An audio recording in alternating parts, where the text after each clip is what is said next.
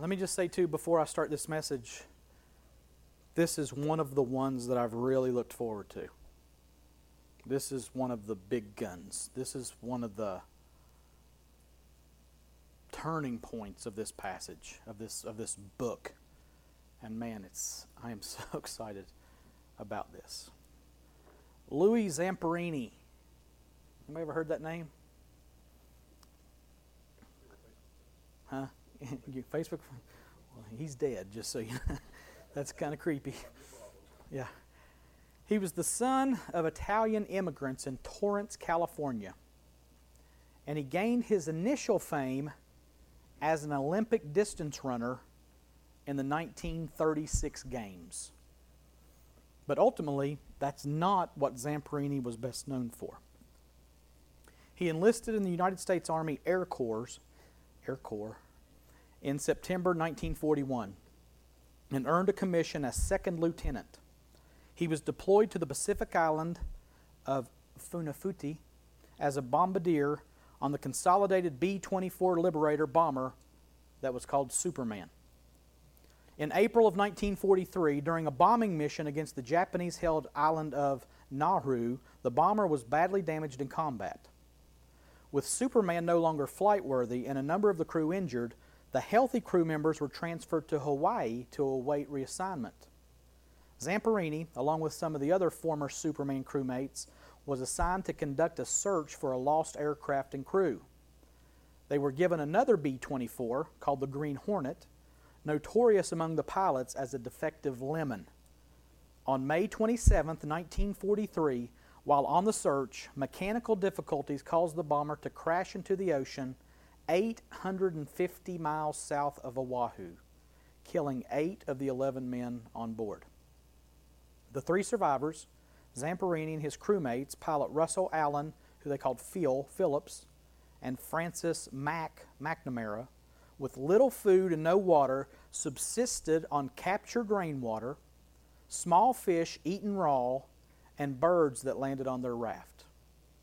With the little tools they were able to salvage from the crash, the men were able to manage on a small raft that got released. They caught 2 albatrosses, which they ate, and used pieces as bait to catch fish, all while fending off constant shark attacks and nearly being capsized by a storm. Now, wow. If that was fiction, it'd be a great story. We're not done. They were strafed multiple times by a Japanese bomber, which punctured their little raft, but no one was hit. McNamara died after 33 days at sea, his friend Francis McNamara. So after 33 days at sea, Mac died. To wish him a good life free from the war, he was wrapped up and sent into the sea. Now check this out. On their 47th day adrift, Zamperini and Phillips reached land in the Marshall Islands and were immediately captured by the Japanese Navy. Are you kidding me? They were held in captivity, severely beaten, and mistreated until the end of the war in August of 1945, 2 years later. Initially, they were held in a small camp, and after 42 days, they were transferred to the Japanese prisoner of war camp at Ofuna for captives who were not registered as prisoners of war. Now, if you're not registered as a prisoner of war, what are you? You're as good as dead. And the Japanese knew that. Zamperini was later transferred to Tokyo's Omori POW camp and was eventually transferred to the Naetsu POW camp in northern Japan, where he stayed until the war ended. He was tormented by prison guard Matsuhiro Bird Watanabe, who was later included in General Douglas MacArthur's list of the 40 most wanted war criminals in Japan. Held at the same camp was then Major Greg Pappy Boyington. Everybody had a nickname in the military, didn't they, Steve? And Pappy's book, Baba Black Sheep, discussed Zamperini and the Italian recipes that he would write to keep the prisoners' minds off the food and conditions that they were in. Zamperini had at first been declared missing at sea, and then a year and a day after his disappearance, they declared him killed in action. When he eventually returned home, he received a hero's welcome. There is a movie about this, but there's a book and a movie called Unbroken, and we watched it last night. And I can't suggest it for everybody because it's kind of rough in places, but my goodness gracious. To see what this man went through, literally, physically, mentally, emotionally, spiritually went through, off the charts. While in prison in Japan, Zamperini and his mates were told by a bird, this prison guard, "You are an enemy of Japan. You will be treated accordingly." And let's just say, accordingly is not good. Beaten, starved, humiliated, and mentally abused continually, the life of a POW was literally as bad as it could be. Zamperini said he would continually bring to mind something his brother had told him when he was training to compete back when he was a runner. And what his brother said was, "If you can take it, you can make it." In 2014, the year of his death, Zamperini's story was told in the Hollywood movie Unbroken. Though brought to the point of death multiple times, Louis Zamperini did in fact take it, and ultimately he would make it. So the question is, on this Memorial Day weekend, how does all of this relate to us and to our journey through Romans? We're nearing the peak of our journey up this Everest-sized book. We've been climbing the mountain and we're getting up in rarefied air. We're at the end of chapter 7, we're headed toward chapter 8, which is the peak of the mountain. Let's look at what we got today. Look at me, how smart am I? Huh? You got this? So we are in Romans, and we're going to read chapter 7, verses 14 through 25, if you would stand with us. Please stand out of respect for the Word of God and the God of the Word. "For we know that the law is spiritual, but I am of the flesh, sold under sin. For I do not understand my own actions. For I do not do what I want, but I do the very thing I hate. Now if I do what I do not want, I agree with the law that it is good. So now it is no longer I who do it, but sin that dwells within me. For I know that nothing good dwells in me, that is in my flesh, for I have the desire to do what is right, but not the ability to carry it out. For I do not do the good I want, but the evil I do not want is what I keep on doing. Now if I do what I do not want, it is no longer I who do it, but sin that dwells within me. So I find it to be a law that when I want to do right, evil lies close at hand. For I delight in the law of God, in my inner being, but I see in my members another law waging war against the law of my mind and making me captive to the law of sin that dwells in my members. Wretched man that I am, who will deliver me from this body of death? Thanks be to God, through Jesus Christ our Lord. So then I myself serve the law of God with my mind, but with my flesh I serve the law of sin." Let me pray. God, we have two things to say as we start this message. First is thank you. Thank you for who you are. Thank you for what you've done. And the second thing that we have to say is, God, please help us. By the power of your Holy Spirit, illumine this Scripture. Give us revelation so that we might see the truth contained and the power of that truth to be lived out through our lives. Thank you, God, and please help us. We ask in Jesus' name. Amen. You can be seated. All right. It's that point of the message where we review. I don't know when we started this. Anybody have any idea when we started this? It's been a while. Not quite a year, I don't think, but anyway, in our journey we have seen the overarching theme of Romans is how to be right with God.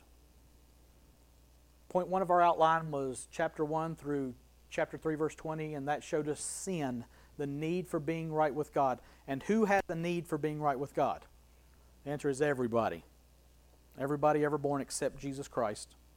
If you were born, you have a need for being made right with God because you have inborn sin. Sin is in you. Then we got to point 2, which was justification by faith, which carried us through the end of chapter 4. Justification by faith is the means for being made right with God. There is no other way to be right with God than faith in the finished work of Christ. Somebody says, how can I be saved? You put your faith in what Jesus has done. And you trust that. And that is the only way to be saved. There is no other way. You don't work to do better. You don't try harder. You don't bite your lip and wake up earlier one morning and quit eating certain foods. It's not about you doing anything except trusting in what Jesus has done. He died on the cross to pay the penalty for your sins. And you get to place your faith in that and say, God, I believe that you accepted His payment on my behalf. And that means you are justified. We'll get to that in a second. And that brought us to chapter 5, where we started to see blessings, the results of being right with God. And let me tell you what, when you are right with God, there are blessings involved. Anybody ever had a job where you had benefits? Well, I've had one. Vacation is a benefit. Actually, all my jobs I've had vacation with. 401k, that's a benefit. I don't have that right now. Insurance, that's a benefit. Yeah, I don't have that either.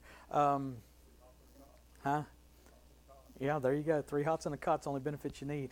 So, once you're born again, once you've placed your faith in Christ, blessings start coming your way. The results of being made right with God, and that's where we're at. We're near past the middle, but chapter 8 is so full of these blessings. Again, I don't want to jump ahead of myself, but so that's where we're at. We're right now in the middle of blessings, the results of being made right with God. We've talked about Asian station, and I'll briefly fly through this again. Expiation is the process of God taking the guilt of our sin away from us. That's kind of what we sang about this morning. How blessed is the man whose sins are not counted against him. That's expiation. I don't have guilt over my sin anymore. God took that from me.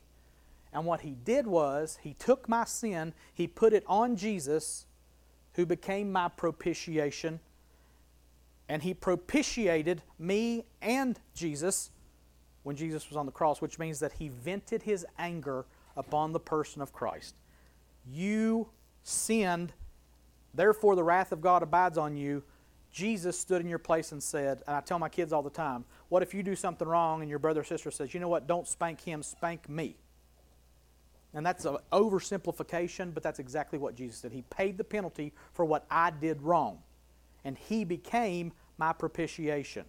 He became the place where I could meet with God because God's anger was spent on Him. And that's a lot. And I pray that God will help you understand that. Imputation is, okay, He took my sin away from me. He put it on Jesus and punished Jesus for it. Imputation is, He took Jesus' righteousness, perfection, sinless life, and He gave that to me. I have been imputed or given the very righteousness of Christ.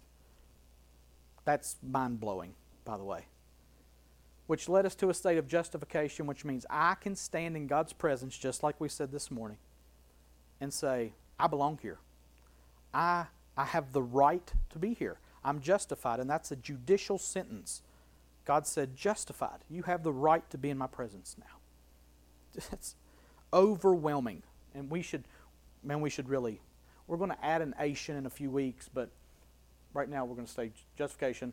Then we start the process of sanctification, which is living it out. That's just as simple.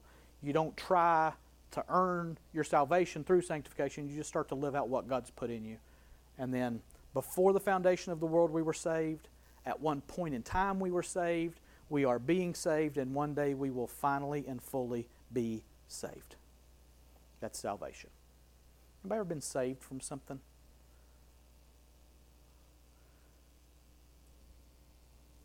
Been saved from the wrath of God is what we've been saved from. And this all revolves around our union with Christ. Listen, as a believer, you have been placed in Christ. You have been made one with Christ. We were crucified with Him. We died to sin. So when He was crucified, we were crucified with Him. His experience became our experience. And that's really tough to wrap your mind around. Pray about it. Think about it. Meditate on it. Search the Scriptures about it.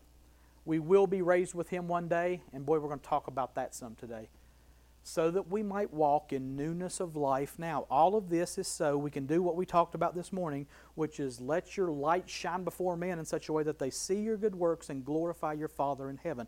This is for the glory of God, that we might walk in newness of life now, not smuggle our souls into heaven hopefully one day at the end of time, but right now. It's about now and into the future. Quick review because you have to know this to understand Romans 7. Romans 4 talked about us being justified by faith. We've already mentioned that. Chapter 5, we saw that we have peace with God. Chapter 6, we see that we have freedom from sin, that we died to sin. At the beginning of chapter 7, we saw that we died to the law. And in chapter 8, we'll see what it means to be controlled by, empowered by the Holy Spirit. But in Romans 7, I said this last week, it's kind of like a hiccup. This verses 14 through 25 is kind of like he's going, this is great, this is wonderful, this is great, this stinks, this is great, great, great, great, great. So in the middle of it, he's going, there's a problem here. Why is this in here? Because it seems to depict failure, loss, and hopelessness from what we read in 14 through 25. What does it mean?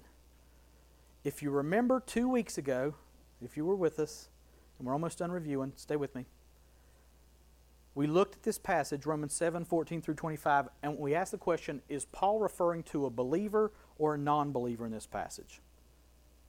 And we said, though valid arguments could be made for each side, I am teaching from the perspective that Paul is speaking as a believer when we read these verses. And again, there's more proof as to why I believe that in what we'll talk about today. That's important to keep in mind because we could really get derailed if we don't understand that. And then last week, we saw that sin, where does sin live? Remember from last week? Sin lives in my flesh. Paul said, as a believer, that sin lives in his flesh. And the 3 application points from last week, which I'll reiterate again because we still need to be applying them, is we have to own our sin. We have to disown our sin, even while it's there. And we have to understand that the new I, remember the new I that we talked about last week? The new I, me, is empowered by the Holy Spirit of God Himself. And that really sets the stage for today, where we will focus on verses 21 through 25. And at the end of this review, I want to reread a quote from D. Martin Lloyd-Jones that I read 2 weeks ago, because this is super duper pertinent to what we're going to talk about today. This is what he says. The theme of this volume, and he's talking about 7, 14 through 25, the theme of this volume is no mere fascinating theological or intellectual problem, but one of vital importance to Christian experience and to the health, well-being, and vigor of the church. And then he says this, to end a reading of Romans 7 in a depressed condition is to fail to understand it. So, if we get to the end of this passage today and you're depressed, I have either miscommunicated it or you have misunderstood it.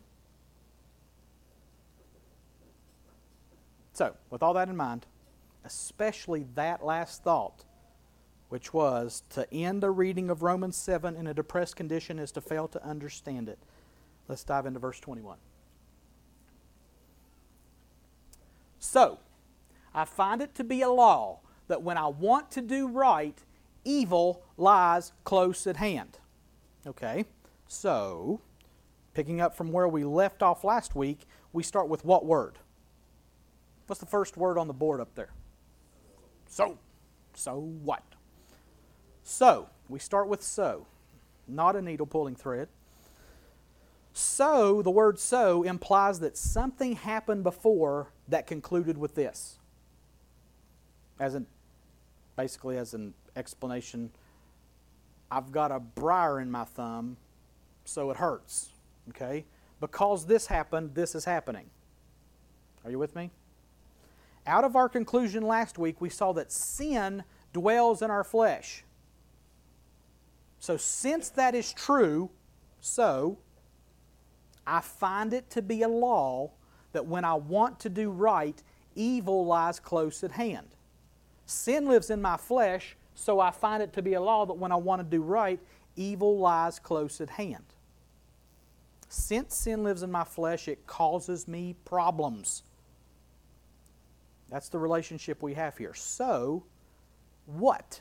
Since I have sin living in my flesh, I find it to be a law that when I want to do right, evil lies close at hand.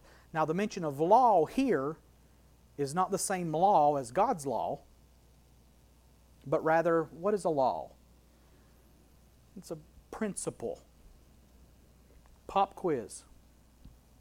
If I drop this cup 100 times, how many times will it fall to the floor? We're not going to go to 100. But how many times would it ever go up to the ceiling if I let it go? Why? Gravity. Gravity is a law. It's something that proves to be true over and over and over and over and over. What if I throw it really hard? Still goes to the floor. It's a law. It's a principle that cannot be violated. Now, can gravity be overcome? Yeah, but you got to use force to overcome it. But the law of gravity holds true, so planes flying in the air don't disprove the law of gravity. So Paul is saying here, there's a law. Something that proves itself true over and over again like gravity. Paul seems to be using the word law here to play with words to drive home the conflict between God's law, which is pure and holy, to the law of conflict in the born-again believer. Two laws, both bringing conflict and struggle to this new man. And here, what proves to be true time and time again, like that cup falling, no matter how we throw it, the same thing that proves to be true time and time again is the fact that when Paul, now listen, please hear this, when Paul, and as such, when we want to do right, what's the law? Evil lies close at hand. I would say it's as close as your hand. Because where does sin live? Let me ask you that again. In our flesh. And that's very important if we're going to understand the fight we are fighting and how to best fight it. When we were born again, reaching back to last week, we were given a new eye, not visual eye, me eye, personal eye. We were given a new eye, and that new eye wants to do good. But along with the new eye that wants to do good, your flesh is still there. It wasn't removed or vaporized. You didn't transform into a different creature outwardly. The flesh is still there, and we have to deal with it. Anybody ever see that video, that little kid deal with it? Look it up. Take my word for it. Look it up. It's funny. He does a little rap. He got in trouble. He said, now I got to deal with it. Deal with it. Our flesh is still here, and we have to deal with it. So the law will prove true how many times out of 100? Anytime I try to do good, what's going to happen? Evil lies close at hand. 100 times out of 100. It's a law. Until the flesh is delivered and glorified, which will happen one day, when it will be new, and then it will be obedient to the inner nature, and the two of them, the inner nature and the outer nature, work together. Until that happens, the born-again believer has a desire. The new eye gives you a desire to do right. And in connection with that, listen, Christian, sin living in your flesh lies close at hand. And it has opposite desires. And I don't know how to personify sin. What is it? What is it that's living in your flesh? It's a force, it's a power, it's an entity. You're not demon-possessed, that's not it. I don't want you to get that mentality. There's just something in your flesh that wants what it wants. It's that carnal nature we talked about last week, that animal instinct that just wants what it wants. Can I get an amen about that? Yes, every day I just want what I want. There's something in us, and it's a law that proves true anytime I want to do right. So the born-again believer is in constant battle between the new eye and what the new eye wants and what sin living in the flesh wants. Now get a hold of that, because it is a law that proves true 100 times out of 100. Now, As a believer, do you want to do right? As a believer, is sin living in your flesh and doesn't want to do right? Yes. Very important moving forward. I'm trying to get fancy here. Verses 22 and 23. For I delight in the law of God in my inner being, but I see in my members another law, waging war against the law of my mind and making me captive to the law of sin that dwells in my members. This was a turning point in my study here. This was fresh for me. This was new for me. Verse 22, let me go back to it. Verse 22 helps prove to me again that this passage is talking about a born-again believer. This man delights in the law of God in his inner being. That word for delights means to rejoice together with, or to rejoice or delight with oneself or inwardly, to rejoice inwardly. So this person, deep within them, rejoices in the law of God. It doesn't say that he tries to keep it. It doesn't say that he's marking off a list. It says, I rejoice in the law of God in my inner being. Again, this is not a sinner who is dead in their sins and trespasses, angry with God or in rebellion against Him. This man loves God and His law, and he delights in that law. That's who Paul is saying he is in his inner being. But verse 23 juxtaposes this inner man with someone or something else. I delight in the law of God in my inner being, but I see in my members another law. Now see again the wordplay with law and law.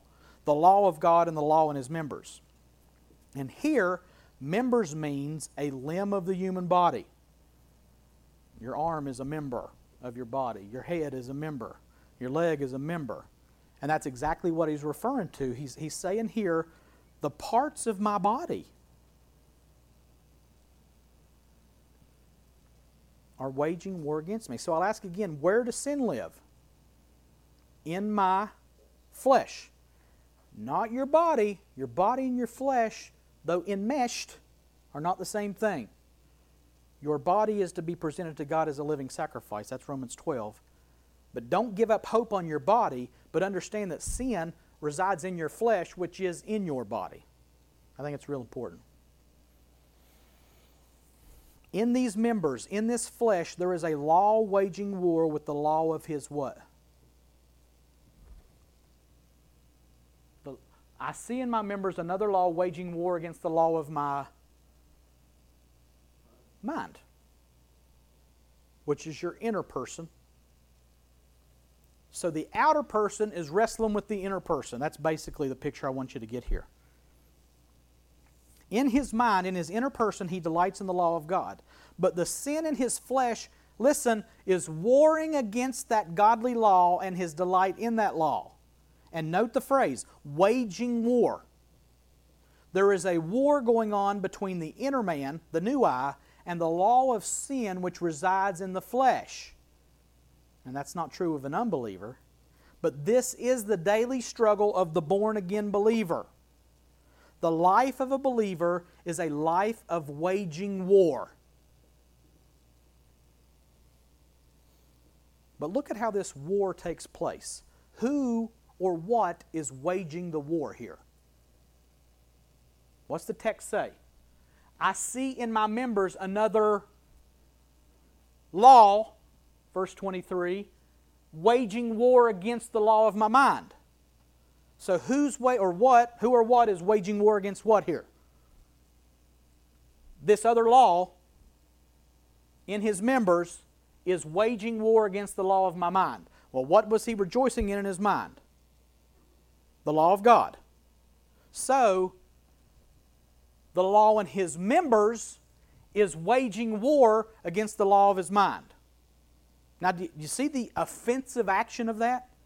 Who's taking the offensive action here? The law in his members. So this is not some passive thing that sin just kind of sits there and when it gets bumped into says, hey, leave me alone. No, the law in his members is actively waging war against the law of his mind. the law in his members, which is sin, sin is waging war against the new I. Sin is the aggressor here. And I want you to grab a hold of that. War is being waged. And the war is being waged by the sin in his flesh against his inner person. So if you were drawing a map, a battle map, who's advancing on who? The law of sin says, you know what? I declare war against you. Okay? World War II. What was America doing before Pearl Harbor? We're going to stay out of this. We're not. But what happened? Japan attacked Pearl Harbor December 7th, 1941, a day that will live in infamy. They were the aggressors. And they killed people. They bombed our aircraft carriers. And they drew us into this war. They brought us into the war by waging war against us. And I think it was Yamamoto said, we've awakened a sleeping giant. And they were right. And that war concluded how? We put 2 big craters in their countryside and killed a lot of people. Who was the aggressor? Japan was the aggressor. Who's the aggressor here? Okay, that's so important. That is so important to this passage. Sin is waging war against the new I. God shows up, gives a man new life in his inner being, the new I, and this new person takes up residence where? In our body, right? Unfortunately, that body is not unoccupied. The occupant, sin, sees the new person and instantly declares war on what it sees as an intruder. What if somebody just moved into your house? Hey, what's up? We live here now. You're like, no, you don't. You starting to write the checks for the mortgage? Even if you did that, you don't live here. This is my house. Sin has total control of this unregenerate person. God shows up, breathes life into him. There's a new creation, a new I, and that new I resides where sin resides. And sin says, you ain't moving in here. So sin wages war. The occupant, sin, sees the new person and instantly declares war on what it sees as an intruder. The new I is the rightful new owner by God's decree, but the old landlord, sin, refuses to leave. Ideally, the new I should not be tempted by the sinful desires, as he has died to sin, as Paul states in Romans 6, 5 through 7. For if we have been united with him, Jesus, in a death like his, we shall certainly be united with him in a resurrection like his. We know that our old self was crucified with him in order that the body of sin might be brought to nothing. We said that body of sin was the proof of our sins, like a legal case, might be brought to nothing so that we would no longer be enslaved to sin. For one who has died has been set free from sin. Now that's the ideal, right? That's the way it should be. We should be dead to sin. But does it say that sin is dead? No. It says we are dead to sin. So why is he, Paul, why are we tempted to sin? Why do we agree to give in to sinful desires that we are dead to? Which is the daily battle of why do we sin? Let me go back to verse 23 because I want you to see it. The end of verse 23 tells us, listen, get a hold of this, waging war against the law of mind and making me, what's the word? Making me captive. What? Making me captive to the law of sin that dwells in my members. There's a lot going on in that verse right there. Why do we sin? Why do we give in to sin? The end of verse 23 tells us, but I see in my members another law waging war against the law of my mind and making me captive to the law of sin that dwells in my members. The law of sin wages war against the law of my mind and makes me captive to the law of sin that dwells in my members. Sin makes me captive to the law of sin that dwells in my members. Sin starts waging war and takes me captive. The word captive means one taken in war. P-O-W.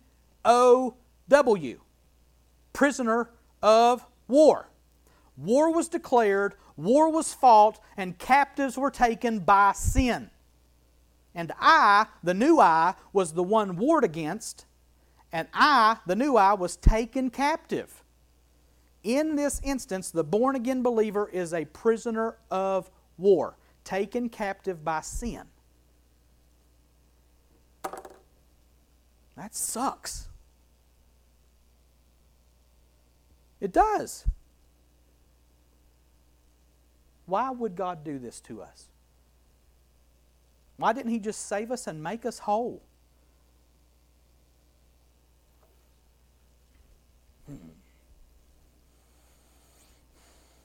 Why? Verse 24. Wretched man that I am, who will deliver me from this body of death? Man, I have misunderstood this verse my whole life. Missed it. In his captive state, in his realization that he is in a war that he didn't declare, and that he is a prisoner as the outcome of this war, Paul cries out, "Wretched man that I am." Hear the angst, hear the despair, hear the conflict. Now, what does the word wretched mean? The word wretched means enduring toils and troubles. The word wretched means afflicted. Let me tell you what he is not saying here. He is not demeaning himself, calling himself bad or wrong. He's calling himself afflicted and enduring trouble from being in a war and being made a prisoner of that war. And this is very important in my estimation. We tend to see our sin, and what do we do about it? We blame ourselves. We beat ourselves up. And we talk about how bad we are. Instead of seeing ourselves as enduring toils and troubles, we instantly label ourselves bad and wrong. We see wretched as disgusting and yucky, like we are bad. But is the new I bad? The new I delights in the law of God. The new I is the one who delights in the law of God and who wants to do right. But sin took that man captive and afflicted him. You see the difference? Can you imagine Louis Zamperini sitting in a Japanese prison saying, "I'm such an idiot. I'm so stupid. I'm a bad person because I got caught by these Japanese. I'm a bad person. I need to do better." Of course not. That's crazy. He was being afflicted. He was being troubled by his captors. And that's the same picture here. The new man is captive, being troubled by his captor at war with an aggressor. But don't take it too far and take the path of a victim, because that's the other danger. We can make ourselves feel bad and yucky and we're stupid, or we can say, well, there's just no hope here. If you look at the end of the verse, this wretched, afflicted man doesn't say, "Oh, woe is me, I'm such a louse and have no hope." No, he calls out for help. Who will deliver me from this body of death?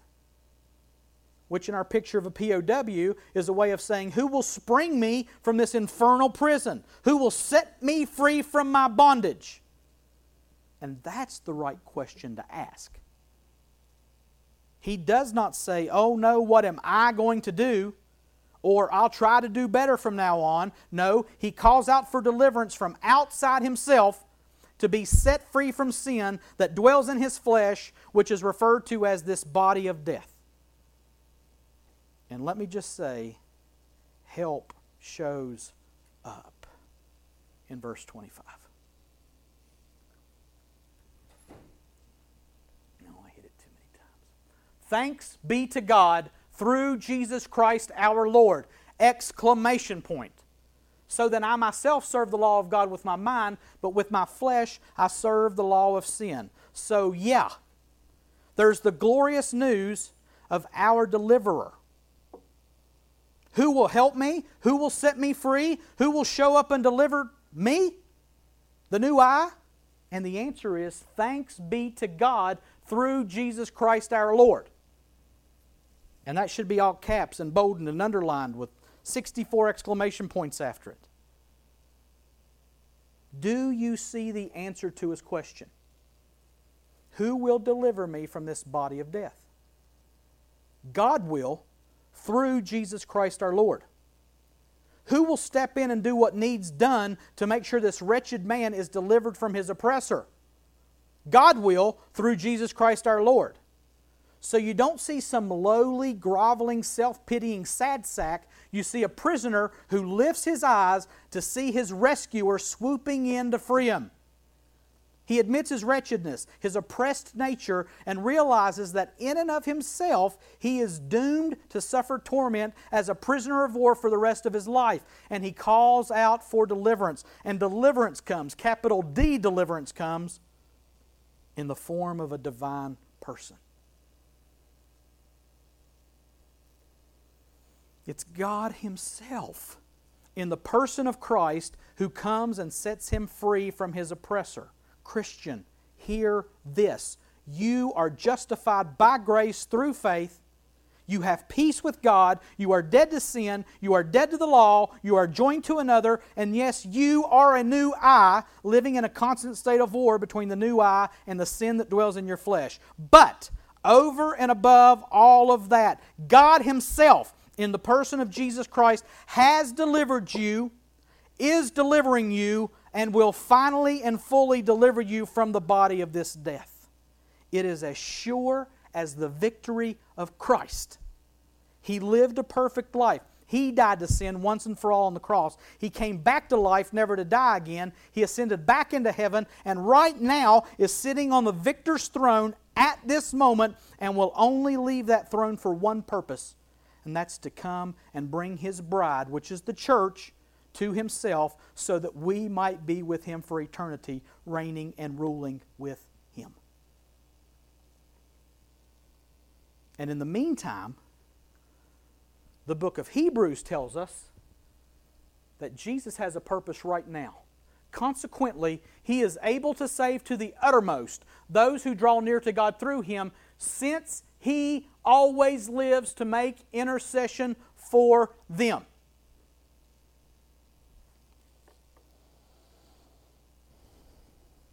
Did you catch that?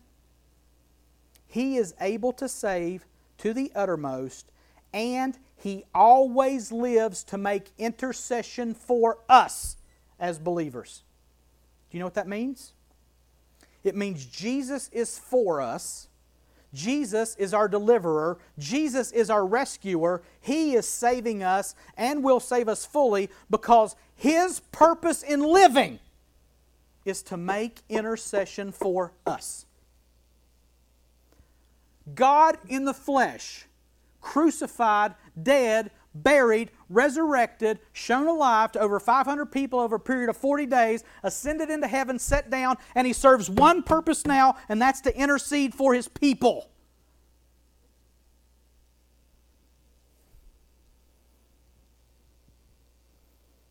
Which means to stand in our place, to do what we cannot do, to free us from what we are enslaved to. Listen to me, church. Jesus Christ has assumed full responsibility for us. Do you get that? We are one with Him. We share His life even now, and we will for eternity. The gospel is really good news. Really, really good news. Even in the face of the end of verse 25 of Romans 7. Let me read this whole thing again. Thanks be to God through Jesus Christ our Lord. So then, I myself serve the law of God with my mind, but with my flesh I serve the law of sin. So yeah, there's the glorious news of our deliverer and our deliverance, but look how this verse ends. So then, I don't have any problems anymore ever. So then, all my zits clear up and my teeth straighten so I don't need braces. So then, my job is great and I never have money problems anymore. Or this one is my favorite. So then, I can eat all the Krispy Kremes I want and it never affects me poorly. Is that what it says? It's not what it says. Look at it. So then I myself serve the law of God with my mind. Yay! But with my flesh, I serve the law of sin. Say what? After that astonishing news of deliverance and joy, this is your response, Paul? And I think this is the ultimate proof that this passage is referring to a believer, because the honest truth is, even in the midst of a dramatic deliverance and an all-powerful deliverer, I still serve the law of sin with my flesh. And it seems I always will. The new I loves and desires the law of God, but I still limp around in a sin-containing flesh that can, at times, pull me down like a boat anchor and lure me and deceive me into its service. The Christian person is truly a person at war with himself.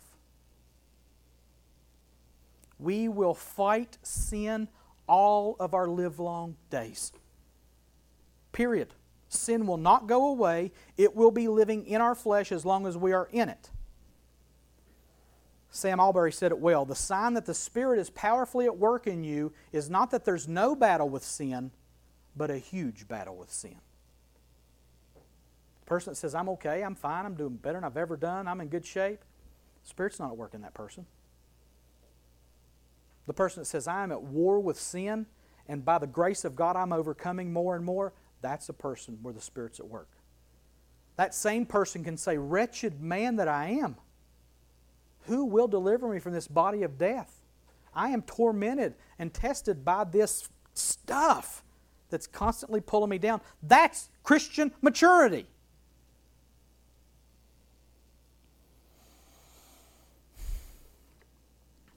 The more mature we get, the fiercer the fight will be.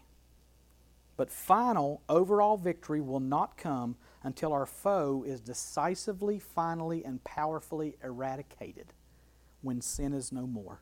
When God dwells with man. John, the Apostle John, got a sneak peek of this, and I just want to read this passage for no other reason than I just want you to see it. What it looks like when sin is no more. John says this in Revelation 21. Then I saw a new heaven and a new earth, for the first heaven and the first earth had passed away, and the sea was no more. And I saw the holy city, New Jerusalem, coming down out of heaven from God, prepared as a bride adorned for her husband. And I heard a loud voice from the throne saying, Behold, the dwelling place of God is with man. He will dwell with them, and they will be His people, and God Himself will be with them as their God. He will wipe away every tear from their eyes, and death shall be no more. Neither shall there be mourning, nor crying, nor pain anymore, for the former things have passed away. And He's not done. And He who was seated on the throne said, Behold, this is God, I am making all things new. Also, He said, write this down, for these words are trustworthy and true. And He said to me, it is done. I am the Alpha and the Omega, the beginning and the end. To the thirsty I will give from the spring of the water of life without payment. The one who conquers will have this heritage, and I will be his God, and he will be my son. But as for the cowardly, the faithless, the detestable, as for murderers, the sexually immoral, sorcerers, idolaters, and all liars, their portion will be in the lake that burns with fire and sulfur, which is the second death. Sin's portion is with that stuff that will pass away. Sin's portion will be in the lake of fire that burns with fire and sulfur continually. Sin will die in the second death. And until then, Christians, we fight. We battle. We wrestle We cry out and we find our deliverance in the person of Jesus Christ. And as long as we live in this flesh, we recognize that war has been declared against us, while all the while knowing that our ultimate victory is as sure as the morning sun. Which brings us to our application points. First application point: know the enemy. Christian, sin is your enemy. And sin has declared war against you. And sin lives in your flesh. And sin is far worse than you know. Sin hates you and the Savior who saved you. Sin is the worst enemy of the saint. You say, the devil made me do it. Listen, if you're arrogant enough to think that the devil has nothing better to do than torment you, you really are deceived. The devil can be in one place at one time. He's not omniscient. He's not omnipresent. He can't be everywhere at one time. The devil is a created being who is on God's leash, who can only do what God allows him to do. And I can almost guarantee you, ain't none of us in here important enough for the devil to be messing with himself. Now, maybe a demon, maybe a force of the enemy, maybe a scheme of the enemy, yeah. But you can't blame the devil for it. Sin is your enemy. Sin is the thing that you have to contest and fight against. That prison guard that they called Bird in that movie that Louis Zamperini talked about that hated him, he was despicable. And he was so cruel. He was so merciless. That is sin. Sin would tie you up and beat you to a bloody pulp if it could. Anybody see The Godfather? Don't watch it. It's awful. But there's a good line that says to keep your friends close, but keep your enemies closer. Well, as born-again believers, we don't have a choice. Our main enemy is as close as our own skin. And that sin isn't going away as long as your flesh is a part of you and you are a part of your flesh. Your enemy will make you feel wretched, tortured, held hostage, and at times your enemy will deceive you and make you feel hopeless. This is the war that is being fought and that will be fought until you shed mortality and put on immortality in the new heaven and the new earth. And man, that would be super depressing if that was our only application point. But it ain't. Know your enemy. Know the enemy was application point 1. Sin is your enemy. Application point 2. Know the new I. So that's the same application point that we talked about last week. But it has to be said again. Know who you really are. You are a new creation, and in your innermost being, you desire to do the will of God. That's who you really are. And I just want to, out of these 5 verses that we just read, I want you to hear how Paul refers to himself. He says, I want to do right. I delight in the law of God in my inner being. I myself serve the law of God with my mind. That's how he refers to himself. That's the reality of the new I. This is who we truly are in our born-again state. That desire that you have to do what is godly is proof that God is working in you, that God's Spirit is in you, and that God is dealing with you. And listen, Christian, that's fantastic news. Yes, sin is there, but so is the new I. The true I. Know the reality of the truth of the new I. It's as real as the sin that dwells in your flesh. It is the new I, the true I. This is who we really are, and it's imperative to know that. So, know the enemy and know the new I. That's 2. Third application point and the last application point. Listen. Know the deliverer who is your victory. We have to know the enemy of our soul. We got to know who we really are as the new I. But most of all, We must know, capital W, who it is that will deliver us. Paul's declaration in verse 25 must be our rallying cry, our constant reminder. Just like Louis Zamperini preaching to himself over and over again, if you can take it, you can make it. If you can take it, you can make it. Our mantra, our truth is the gospel that we must preach to ourselves, and that gospel is, thanks be to God through Jesus Christ our Lord. Wretched man that I am, who will deliver me from this body of death? Thanks be to God through Jesus Christ our Lord. Yes, I recognize sin. Yes, I know that I'm the new I, but ultimately, this is what matters. This is victory. Thanks be to me because I tried harder. Thanks be to the new I because he's a really good guy. Thanks be to sin that he finally gave up on me. That's never going to happen.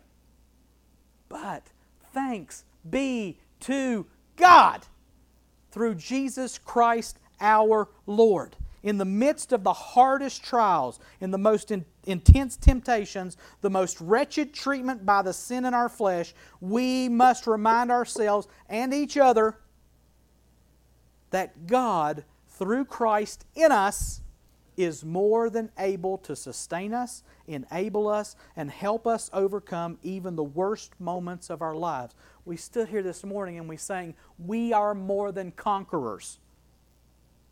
Why are we more than conquerors? Thanks be to God through Jesus Christ our Lord. The good news of the gospel is, not only do you get a new you, you get Christ.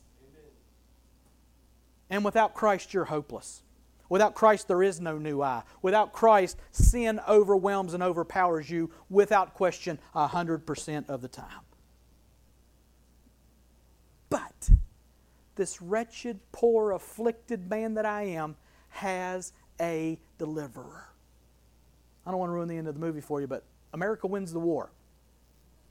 Okay? That happens. And what do you think happens to these POWs when America wins the war? They get freed. Again, not to ruin the movie for you, but Louis Zamperini gets freed and he goes home. And he gets married and he has kids. And he gets miraculously born again. And he becomes a flaming evangelist, speaking at Billy Graham crusades and traveling all over the country. And the gospel that he preached over and over and over again is forgiveness through Jesus Christ. The movie don't tell that story too well. But there is a second movie that I can't remember the name of that tells his post-war Christian experience. I can't remember the name of it. I'm sorry about that. Louis Zamperini was afflicted and wretched in a prison camp in Japan. And he kept preaching the truth to himself. If I can take it, I can make it. And he endured incredibly awful things.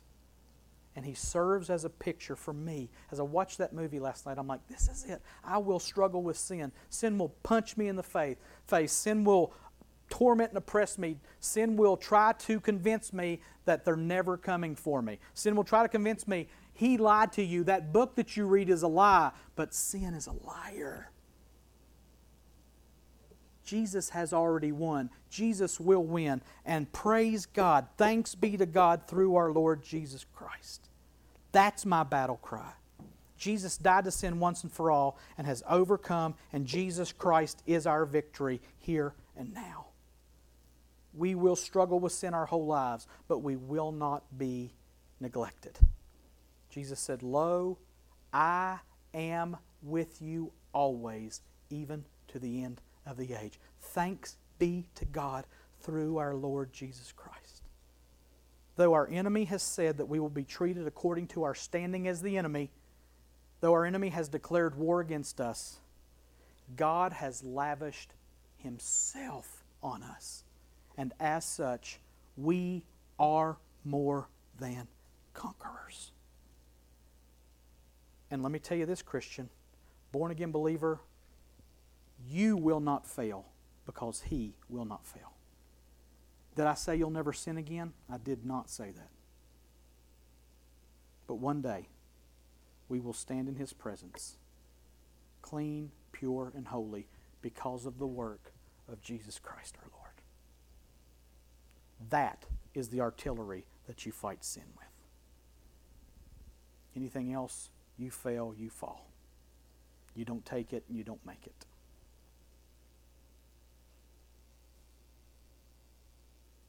Let's pray. God, there's a lot of things we don't understand. There's a lot of answers we didn't get today. But there is one thing we know for sure. You are God. We are not. You have given yourself to us through Jesus Christ so that we are more than conquerors. We will not fail. Yes, sin will dwell in our flesh until we see you face to face. But you have placed in us the new eye. And the source of life of that new eye is Jesus Christ himself. Your word tells us that it is Christ in us that is the hope of glory. And we say yes to that. And we say thanks to God through our Lord Jesus Christ as a result. God, help us to know your power to save, to sanctify, and to fully deliver into your presence. You are able to do it. And we thank you for it through Jesus Christ our Lord. It's in his name we pray. Amen. Would you stand and receive a benediction?